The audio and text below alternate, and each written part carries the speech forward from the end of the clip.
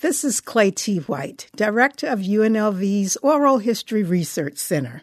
Support for the Latinx Voices Unveiled series is provided by the National Endowment for the Humanities, MGM Resorts International, the Commission for the Las Vegas Centennial, Mark and Marianne Haley, Envy Energy, and the Culinary Workers Union Local 226. UNLV's Oral History Research Center presents Latinx Voices Unveiled series. Today's episode is brought to you by the Latinx Voices of Southern Nevada Oral History Project, a UNLV Libraries initiative to record the marginalized voices of the Latinx community. This series is produced by the UNLV Rebel Media Group. How are we doing, listeners? This is Laurents Benitez, and you are listening to the Latinx Voices of Southern Nevada Project, Voices Unveiled. This is our last episode of this first season. I highly recommend, if you haven't listened in yet to the rest of the season, go back and listen to the first 5 episodes. They're great conversations that we have. We cover various topics from food to language, to music, and they're fantastic episodes. Today's episode is going to be a little bit different format than the rest of the season. We're going to be more reflective in this episode. We're going to look back on the project, look back on this podcast. And today I'm joined again by Elsa Lopez and Monse Hernandez. So I want to kick off the conversation by asking this question: how far back can you trace your ancestry without having to look into those kind of commercial databases like 23andMe or what is it, Ancestry? Ancestry.com. Yeah. Without using any of those, how far back can you trace your ancestry? Well, I don't know that anything would even pop up if I used an Ancestry.com. I guess the furthest that I can trace it back is just my grandmother. I have one set of grandparents who are still with us, and I talk to them over the phone every now and then, and I visited them just once before, but hoping to go back soon. And that's the extent to it. I can ask her stories and she can show me photos. Luckily, she has a lot of family photographs.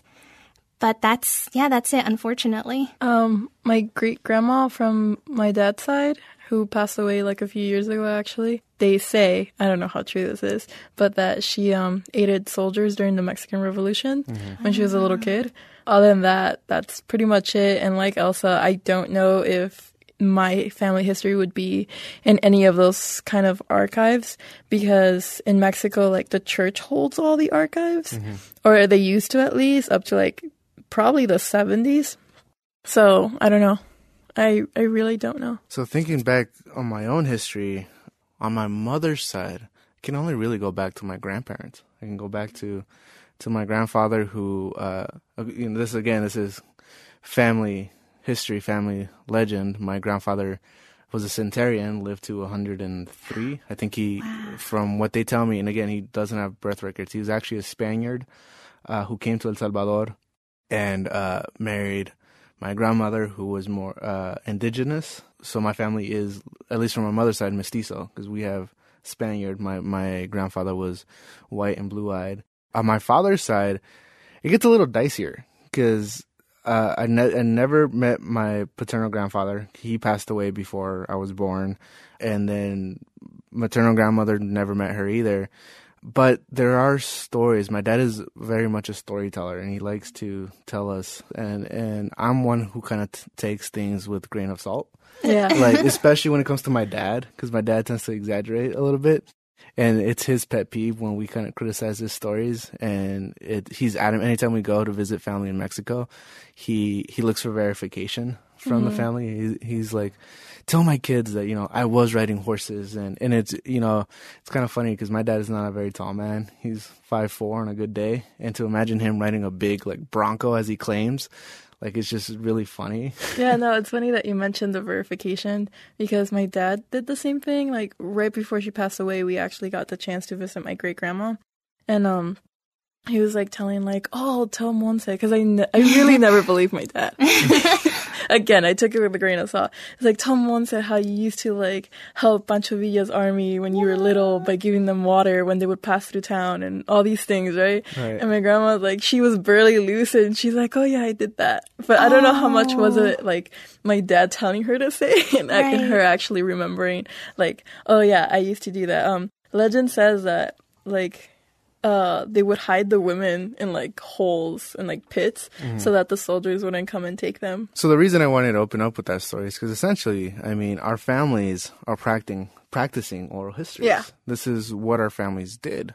At least in my part, I grew up listening to stories of my parents' country of origin. I grew up listening to how beautiful El Salvador was before the war. I listened to stories of how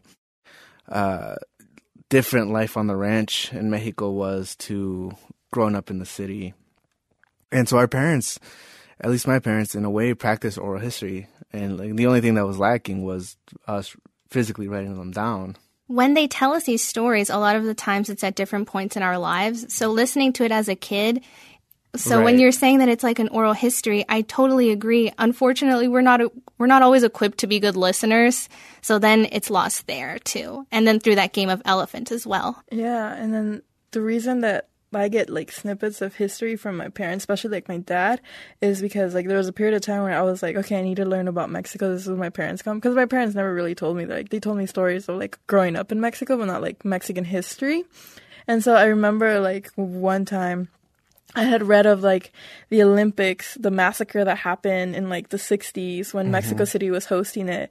And I asked my dad about it. I'm like, oh, Dad, did you like know? He's like, I was there. I'm like, what? Apparently he was a little kid and like he saw the riots that happened that led up to the massacre where like the government killed all these student protesters, locked everyone in the stadium so they couldn't come out, cleaned up the streets and then let everyone out. And like no one knew that there was a massacre of hundreds of people. Right. And then to broaden the subject up, I mean, I think this highlights the importance of this project and doing oral histories in general. Right. It's one thing to read what's put in textbooks. Yes, exactly. Versus talking to someone who was actually there. And I'll even bring it back to the point how you said that legend says that the ranchers would hide the women from Pancho Villa's army. There were people in this project, especially who cited that the reason for their family immigrating was the Mexican Revolution, or that their tia was running away because they heard Pancho Villa's army was coming through their pueblo. So again, it's to me, it's very mind-blowing to listen to someone being somewhere in history. So another thing that we want to do for this episode is we want to talk about certain clips that maybe didn't quite fit in the first 5 episodes or we didn't get to because, I mean, this project has gotten so huge. So we're over 100 interviews right now, I think currently, as of right now. We're like 105. And so because of how huge it's gotten, there's so many stories, so many good stories that we just can't get to them all. But we do have some clips that we really just wanted to put in and talk about in this first season. So I'm actually let one of you guys go ahead and introduce our first clip. These next 2 clips are from Rosemary Q. Flores, and she's involved in a lot of stuff. So I feel that it's best summarized as most of her work revolves around community outreach and family engagement. But yeah, this first clip, we hear her talking about her interview work that allowed her to get to know the Latinx population, and this was during the 80s. Oh, I just had this conversation with my husband the other day. I remember there was such a diversity. There were very humble families with very minimal, they lived very minimally.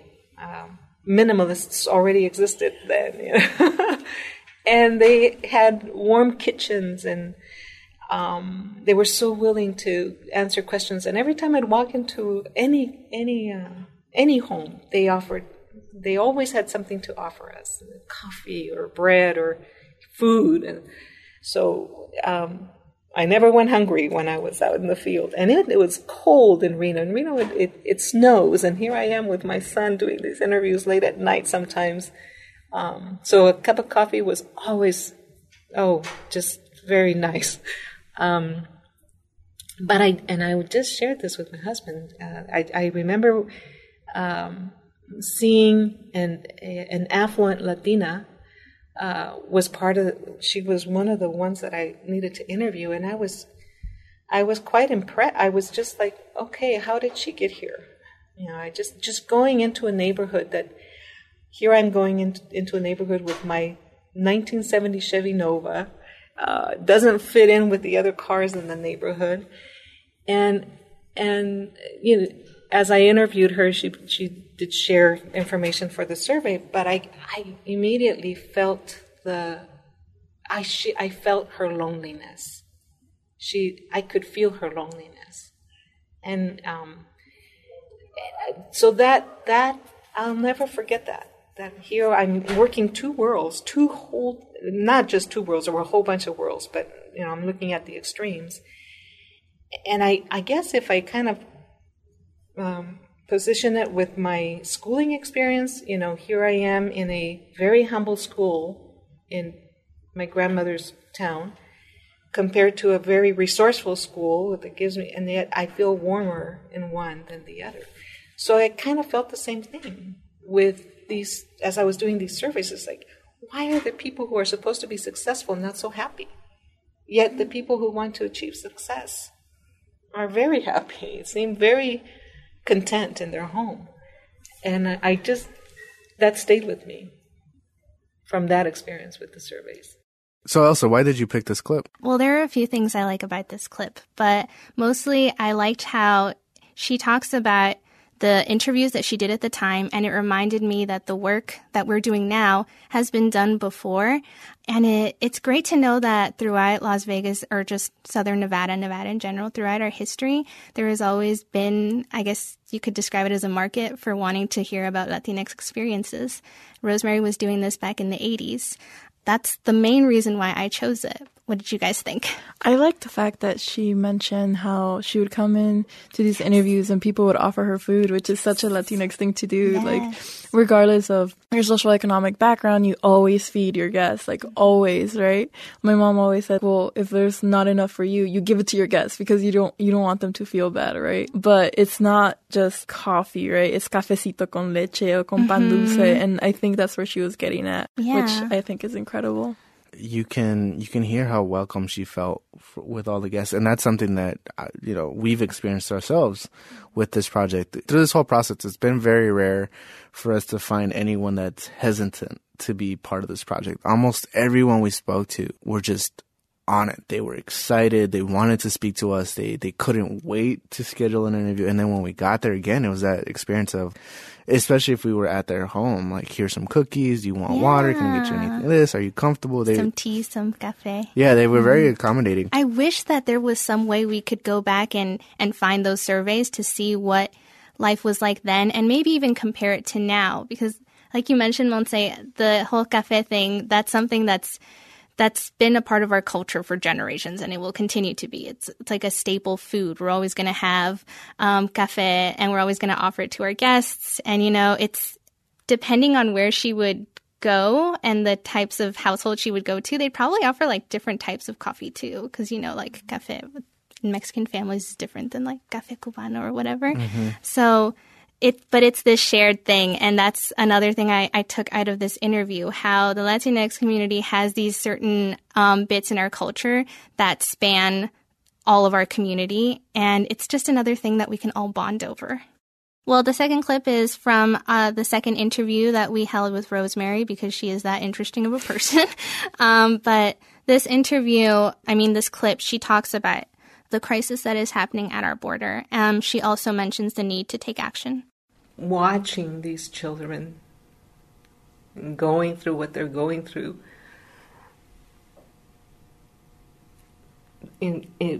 at the border or away from the border, or just the entire struggle of the caravan, and just observing it, but seeing how some of the families are staying together.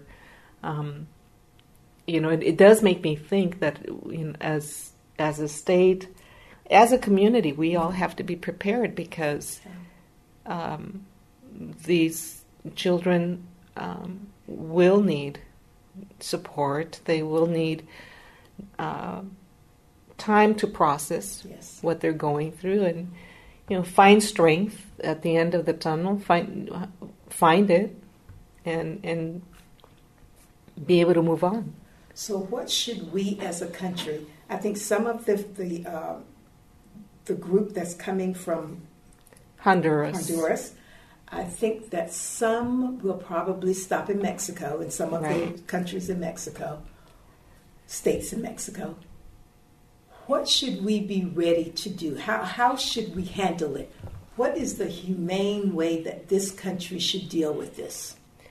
Well, it's going back to when we were working at Nevada Hispanic Services, and we had the opportunity through a grant through the state. We were able to help families who could not afford attorneys. And that's when we learned that there are policies already set to be able to help individuals who are looking for a refugee status or asylum. And of course, things change. Things are changing every year, every decade, and so when there is struggle, I think if we ourselves were to find ourselves in times of struggle within our own community here in the States, yes, we would get up and move and do something as well.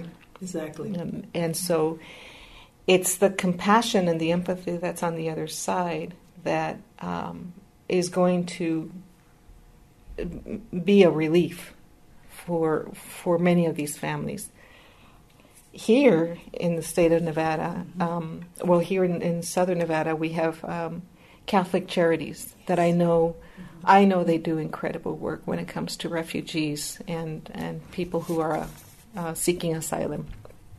And I know that they tried their very best to align a service of compassion so that the families can be able to heal themselves with what they're going through, but also because the families, they want to be able to give back. They want to work. They want to be of service. And I think that's why my father's story of him being willing to join the army, Exactly. that it just, with the work that I was doing and to see him do that, there is an irony there, and so within my own family, my brothers, I have two of my brothers also joined the service. I chose not to. I really wanted to do this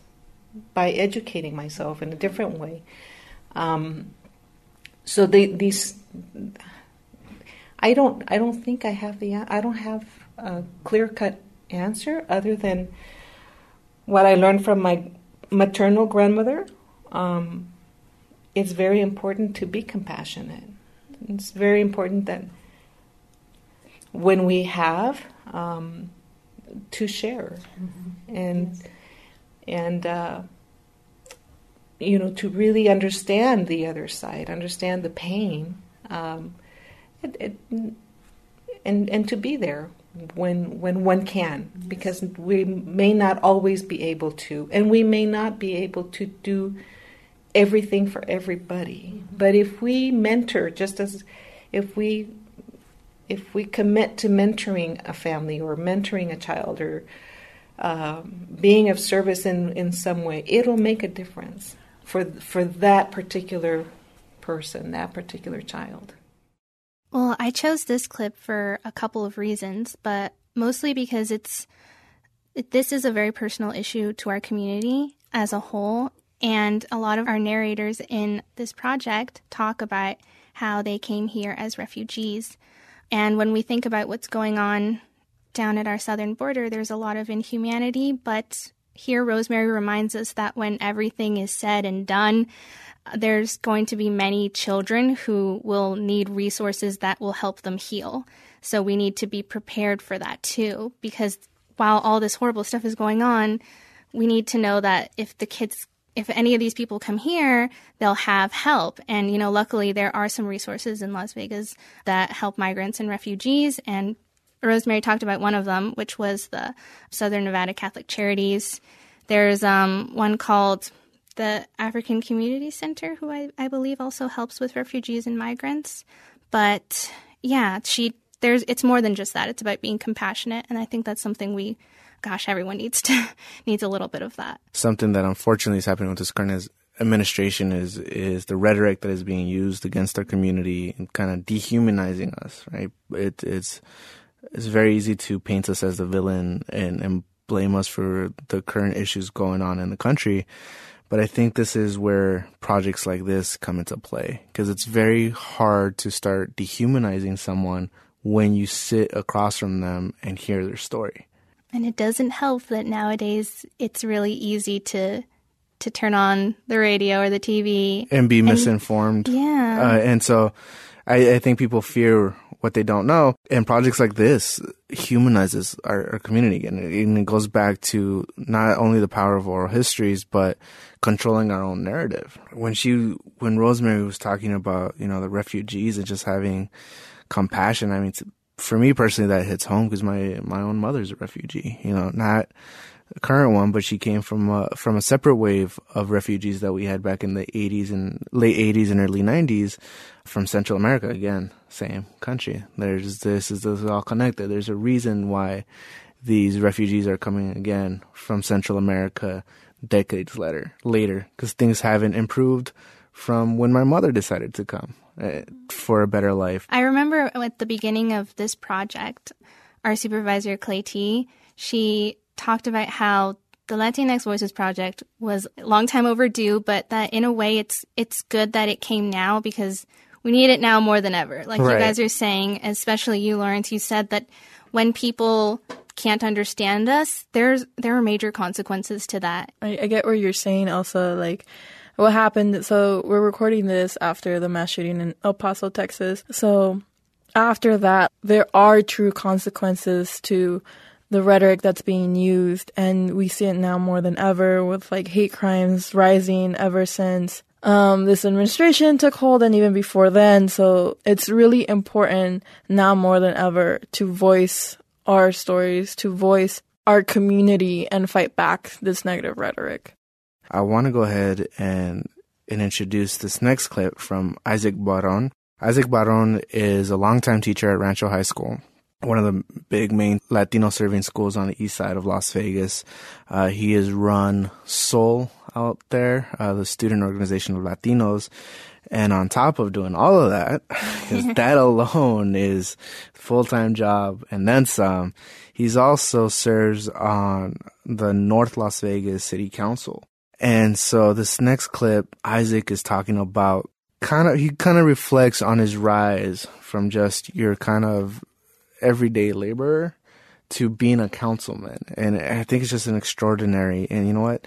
He tells it best, so I'm just going to go ahead and let him do that. The Greenspun. Hey, Brian Greenspun for a short time, he was part of my route. And so, him, his dad, and other people who were big-time developers, some of them who I never even got to see while I was actually their pest control guy.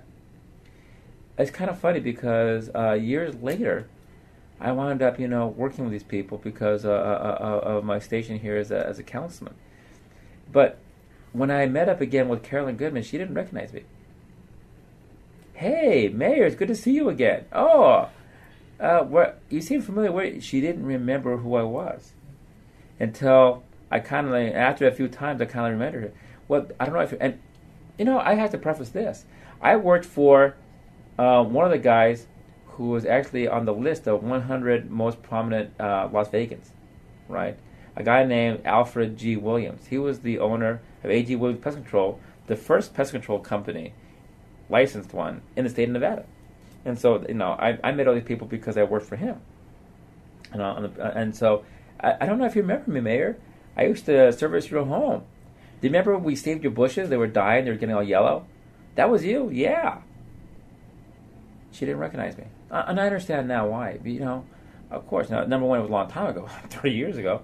But also, number two, I was the help.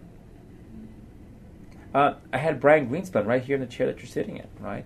He came here on a business item that he was hoping to launch in North Las Vegas.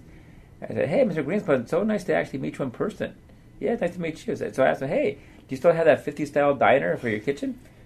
And he looked at me kind of funny. I don't ever remember inviting you to my house. I've been to your house lots of times. Really? How? I was your pest control guy. Do you still have? Hey, is Petra still your housekeeper? She died 10 years ago, right, or something like that. Yeah, a lot of these guys, men and women who I rarely went to their house. I never even met them, but I got to meet them. Now, and here's a councilman. Now they know who I am, but I'm sure that prior to this, they didn't know who I was, right? And for some of these people, when I'm done here, I'll probably recede, back to the background. I really like this clip because it's very Las Vegas-like, right? Las Vegas, it's such a small town, and it's a growing big city with a small town vibe to it. I can't think of many places where you're, for lack of a better term, where common folk can mingle with like the high end people, just powerful people on a daily basis. My dad is an avid gambler, and I can't tell you how many times he'll take us out to dinner on comps that he won, and we're sitting there, and he's like, hey, look over there. And I'll be looking over, and this big security guy is escorting this frail old man coming through. He's like, you know who that is? I was like, no. He's like, that's Jackie. He's like, that's the owner of this casino. Mm-hmm. I'm like, how do you know that? He's like, oh, I've talked to him a bunch of times. I was like, what do you mean? He's like, I just have. And so it's very like Las Vegas. But the thing about it is, and what Isaac is kind of getting at, is that you're invisible. I really connected with when he said you're the help, right? Because I've even had serving tables. There were a couple of times where I've served a person high rollers multiple times. They couldn't put my name on it, even the life depended on it, because you're kind of invisible. You're kind of this person. So I think it's very interesting for him to break the invisibility, and it's funny to hear the other people's reactions, like the Greenspawns and the Goodmans, of like, how do you know what my house looks like? Yeah, like it's almost like they're not aware of we're everywhere, right? Mm-hmm. Like we're everywhere. So to me, it's very funny, very Las Vegas like, and I connect to it. It goes back to like being called the help. It reminds me of Justin Favela in his exhibition Sorry for the Mess, where he highlights the help and how like casinos, for the most part, they don't want you to see the help, right? It's kind of, they're very discreet, but like for us, and like how Justin described it, like, oh, my tia's around here, or like someone that I know might be around here. It goes back to that, like our community for a long time has been just the help, and then when we do make it up to these powerful positions or positions of power, sometimes people don't, for lack of a better term, like don't acknowledge us sometimes. Yeah, or like they don't realize where we come from, or they don't realize that they know us from somewhere else, and it's kind of like it boggles their mind that, someone that came from, like Isaac from pest control made their way up all the way here. Right. It's kind of like, oh, okay, like they take a few steps back. Also, that's one of the cool things about this project. I mean, you were mentioning Justin's exhibit, how he highlights that everyone has a place in Las Vegas history, but not all of it has the limelight. So that just reminds me that Isaac Barron, he has a unique story, and there are others like his, but then there are also others that, when you talk about the help or like blue-collar jobs, these people, for example, Justin's mom, they work at these hotels, and what they're doing deserves recognition. So even if you don't end up being councilman, I love how this project is trying to say that all of this stuff needs to be told too. All of those stories need a voice as well. Yeah, and speaking of which is a complete nice segue to our next narrator. So we're going to be listening to installation artist, UNLV alumni, and host of Latinos Who Lunch, Justin Favela, talk about why a project like this is important. And I specifically really like this one because it talks about the hunger of the community to have something like this to look at and refer to. What do you think about this project that we're doing, this Latinx project, recording the oral histories of the Latino community here in Las Vegas? It's needed because, let me tell you, I was so interested in learning specifically. We did this episode for Latinos Who Lunch called Latinos in Las Vegas. And I came to the library and I was looking for, I just wanted stats. It's like, how many Latinos have been here? How many Latinos worked at the casinos? How many, I was just trying to look for numbers and then stories. And I couldn't find that many, Latinos built this town, especially in the 80s when it had its first, its second or third regeneration or whatever. And their names aren't written anywhere, Something as simple as that, just seeing a Latino name in a book, that they existed is so important. So you doing this project, and what an honor. Thank you for having me. So I really like how he said, I just wanted stats. I wanted to know the people that built this city and kind of just know who was here, but he couldn't find anything. And during the course of working on this project, one of the things I learned was that the Thomas and Mack was designed by a pair of Cuban architects, Cuban brothers, the Cambero brothers. But I never knew that. It's not stated anywhere. Yeah. Right? And it blew my mind when I found that out. Here is kind of the centerpiece of the city, because everyone in town knows Thomas and Mack, knows the history of Thomas and Mack, knows huge events have been held at Thomas and Mack. Or have been at the Thomas and Mack at some point. Have been at the Thomas and Mack, right? The start of the UFC was there. You had all graduations. Yeah, all graduations. all the graduations. All our families have been there. Right, Yeah. all the graduations. Tarkanian's run with the Runnin' Rebels was there. And yet, no one ever says, Who built this? Who built this? We usually have statues to commemorate these people, and we don't even have a name. Right, we don't even have a name, and so it's just crazy. And over the weekend, actually, I saw something that, it's not a full almost commemoration of the people who worked on it, but I think something really cool that the Raiders did over the weekend. They were putting up the last steel beam of the inner the skeleton of the Raiders stadium. Right before they put up the last beam, they actually let the crew, the construction workers on site, sign their name on that construction beam. I sat there and I was like, that's cool. Those construction workers are forever going to be able to say my signature is on that building. But then once that moment of kind of happiness passed, I realized recognition, it kind of passed, and I went, well, no one's actually going to physically ever see that beam. That beam's not going to be exposed, right? Because they still have to put the outer shell to it, right? My dad's a construction worker, and I could tell you he's worked pretty much on every single casino at some point, doing something. Like right now, he's working at the Raiders Stadium, doing painting the inner things that are already constructed, and so little things like that. So I just wanted names, right? The bare minimum. The bare minimum. Right. Give me names, right? And so, I feel like he illustrates the hunger that we have as a community to know our own stories. Because, we can talk about it with our families, but our families are very niche. They're very close. If we knew more of people of our own community, that would be an even bigger milestone than just this project. I'm thinking about my dad. So my dad does landscaping. So when I say maintaining Las Vegas, my dad does a lot of that. I have family members who do landscaping as well and construction. So I know that they're out there making Las Vegas look beautiful. I know that when I drive down the road, especially if I'm driving with my dad, he'll be like, we fixed that there. We did that there. And I'm my dad does the same thing. I know, but, it looks beautiful. So they deserve that. But then also there are so many reasons we need to have these stats, and not just for acknowledgement, although that is a big reason.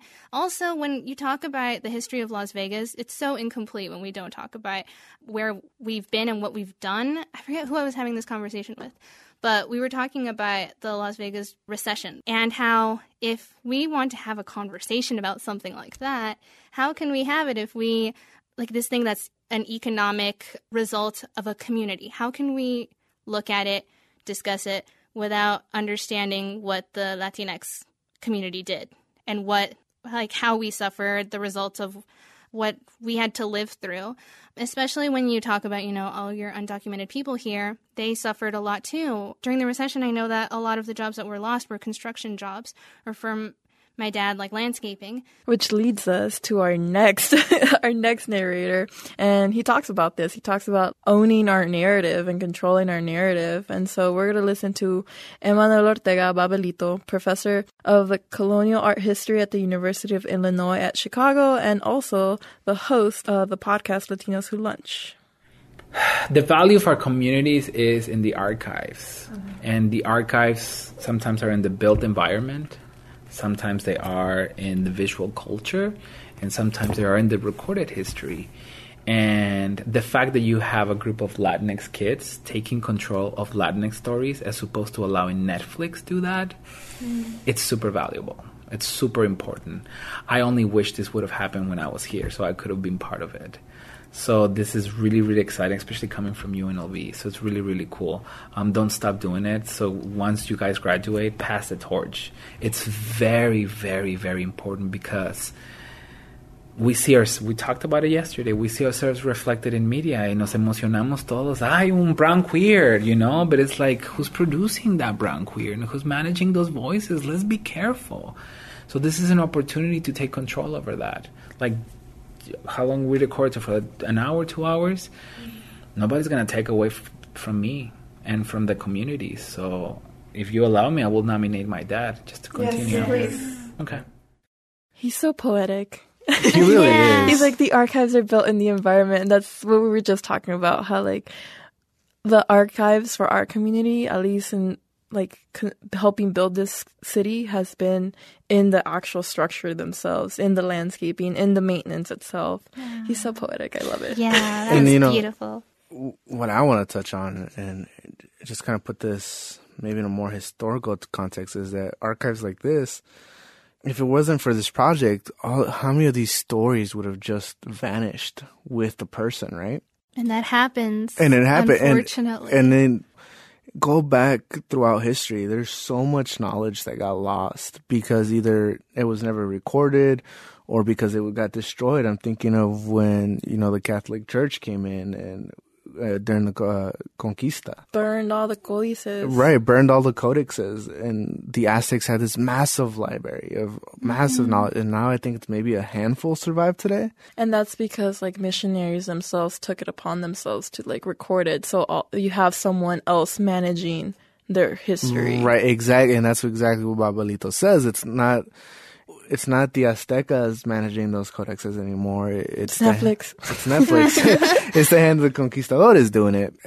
Or massive corporations. And so I think this was great. I think the Clay T. White and Barbara Tabak did an amazing job in realizing that this project would be better served being run by people of the community, right? Be participating and having a voice in it. And just in the long run, this project to me is important because as of right this moment, there's 105 histories recorded. 105, get some change, right? I'm thinking of stories of crossing the border. I'm thinking of stories of early Las Vegas.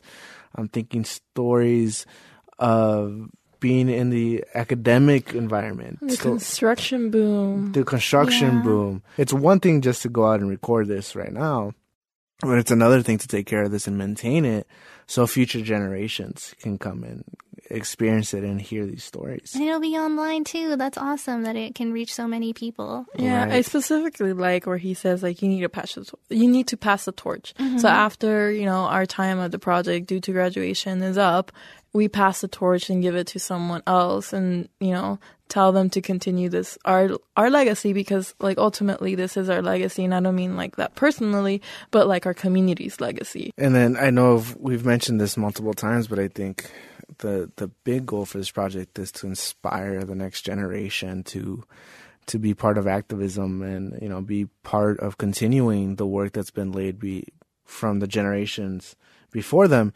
And our last clip for this episode touches on that. So for this last part of the episode, we're going to hear from Nevada State Senator for District 2, Mo Denis. And we asked him to reflect on the importance of this project. We have to learn from the past, and we have to make sure that it's accurate. Because the history that I learned growing up didn't always have all of it. It's very specific history, and to know that we've got people like me, that looks like me and has had similar experiences, that can be whoever they want to be, right? Regardless. I look at my cousin, even though he's a Republican, he was a little kid here just like any of the other little kids, and he could run for president. Any of our kids could run for president, right? The fact that and the kid could be an engineer, could be, superintendent of schools, it could be whatever, teacher, lawyers, could be, I think that making sure that we're documenting that so that we don't forget. I hope we never get to the point where, we become so successful that we forget our past. Because that could also be a problem. And but I think this is great. I think, I enjoy, one of the interesting, we do family history work, especially in our church, but, as a family, we want to do that. And that's very hard for us because with Cubans, it's hard to get information.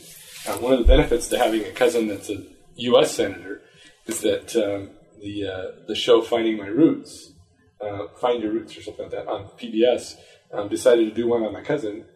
So they hired genealogists and all kinds of stuff. So now we actually can trace back at least my mom's side of the family to like Italy and Spain, where we couldn't do that before. But I just know it's amazing when you start looking at the past and what they did and the kind of lives that they lived, and just to know a little bit, it's amazing. So this kind of a project allows us to see that, to see where we were as a community. To see the changes that have come in the Latino community in Nevada has been great. And regardless of, I think my kids consider themselves Latino, even though they're only half Latino, because they've got the culture that they have embraced and they love, and I think that being able to look back and see what those have come before them have done, I think will be a great project. And I love hearing. Even the other projects that have gone on that wasn't Latino, that when you look back and see what has gone on, and Nevada's, it has come so far in technically a really short period of time. Even though I think back to when I was a first grader at Robert E. Lake, that was 50 years ago. That's like half a century. That seems like, when you put it that way, it seems like a long time. But yet, when we think of history, it's much bigger than that. And that's really relatively new. So we're a fairly new city, but to see where we've come and that we can learn from others, and hopefully we don't make those mistakes. And I think it's great. I think there's so much to dissect in this last clip. So good. He touches on a lot. The one I want to jump on is this point that he made of it's important for our kids. And we touched a little bit about this earlier when we were talking about Isaac Barron, but that's something I did when I was doing my student teaching for the district. Is I took some of these interviews and I showed them at the school that I was teaching at, and I showed them, these kids, like, hey, and I think at that point we only had like 50 interviews or something like that. And I can't tell you how awesome it was to see kids be like, hey, all these people are from Las Vegas, are from the East Side, and they've gone on to work in city council. They've gone to own restaurants. They've gone on to be politicians, have successful financial careers. And it just changes a kid's perspective completely. And I like the example he used of his cousin. So for those who are unaware, the cousin that Mo Denis is referring to is actually U.S. Senator Marco Rubio. And this was something that we learned during the course of the interview, that Marco Rubio actually grew up here, spent some time here in Las Vegas before his side of the family decided to move on to Florida. And it's crazy to think that a Cuban kid running on the streets of Las Vegas eventually got to a point in his life where he could make a run for U.S. president, right? And I think it was a big deal when he's like the first actual contender from Latino origin, if I'm not mistaken. Right. And so I think that's just amazing. And I think, and this is how we move the barrier, right? How we push the wall. Yes, Marco Rubio's run wasn't successful as president, but now, how many years has it been since he's run? It's only been a couple. Right, but now we have... Yeah, now we have William Castro. Right, now we're at a point where it's not uncommon to see a Latino on the presidential debate forum, right? We've gone from Marco Rubio was this anomaly, this Latino out of nowhere came to run, to now it's, Julian Castro. It's not even a second thought of him, running for president. It's okay. And he speaks Spanish up there. And right. He's definitely different than Marco Rubio, but you're right, in just a couple years. And then Nevada itself, he touched on it. And it's funny enough, on my way into the office today, I was listening to NPR.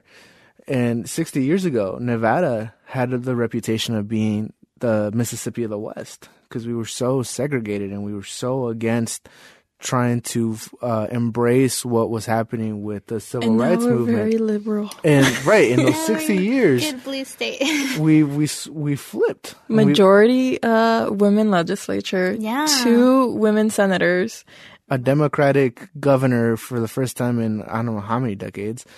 And on top of that, there's been articles written about Nevada saying that Nevada reflects what the U.S. will look like in a few decades. Yeah, no, I liked where he says, we have to learn from the past and we have to make sure it's accurate, because the history that he learned growing up didn't always include everyone.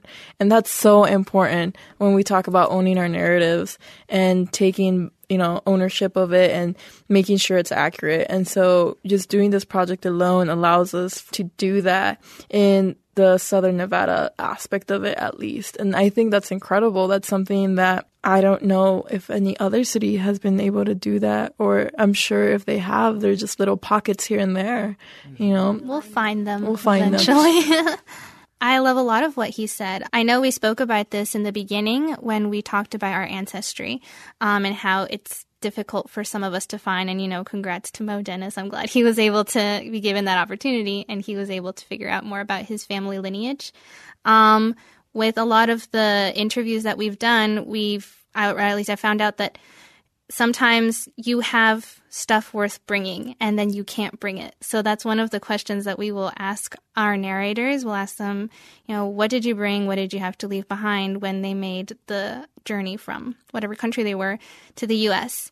And it's really sad that you bring what you can, and some things that are very precious to us are not portable. So those don't get brought over. And if you're lucky, then you can still communicate with the people in your country back home, and you can talk about these stories. But yeah, we've seen that it's very limiting when we try to document our history. But we do have this oral tradition that, whether formal or informal, it really tells us a lot about our history. And I want to continue doing this even once I'm finished with the project. I've learned so much from oral history that I want to find a way to incorporate it into what I'm doing, which will be very easy because I'm going to be an elementary school teacher. And I feel like oral history most certainly has a place in the classroom. And I can't wait for all of these interviews to be out so that I can use them like you used them, Laurents. That was actually the reason I gained interest in this project back in the first place, because I thought, what a great resource that we can use in our classrooms. My kids will be so interested in history if they're learning it from their parents' perspective. They get to see their parents in these interviews, or family members, and they'll know that this is a history worth listening to. They were involved in it as well. So yeah, there's so much that we've got to still look forward to. But yeah, that's it. I'm so happy that we got to do this. It's been great, guys. This has been awesome. I can't wait to see what this project does going forward. And it's been a real big privilege and honor to work on this project. So with that being said, thank you so much to our listeners for sticking with us through this first season of Latinx Voices Unveiled. Again, this is brought to you by the Latinx Voices of Southern Nevada project at UNLV. Please, if you enjoy the stories that you've heard, continue to support the library at UNLV and support the Oral History Research Center, because, not just, it was mentioned earlier, it's not just the Latinx project, right? There's all these other projects that have focused on the other histories of Las Vegas, and I think they're just as important. And thank you for joining us this season. Thank you. Bye. Thank you for listening to Latinx Voices Unveiled series. Each episode features smaller parts of larger interviews with community members. These interviews were conducted by research assistants at the Oral History Research Center. To hear these interviews in full, contact UNLV Special Collections and Archives at 702-895-2234. Special thanks to Yoni Kessler for our theme music and to performing musicians Ricardo Arana, Tassos Peltekis, Marshall Peterson, and Spencer Pfeiffer. Audio engineering by Ron George. Production engineering by Kevin Kroll. This podcast is a production of KUNV Radio and the UNLV Rebel Media Group.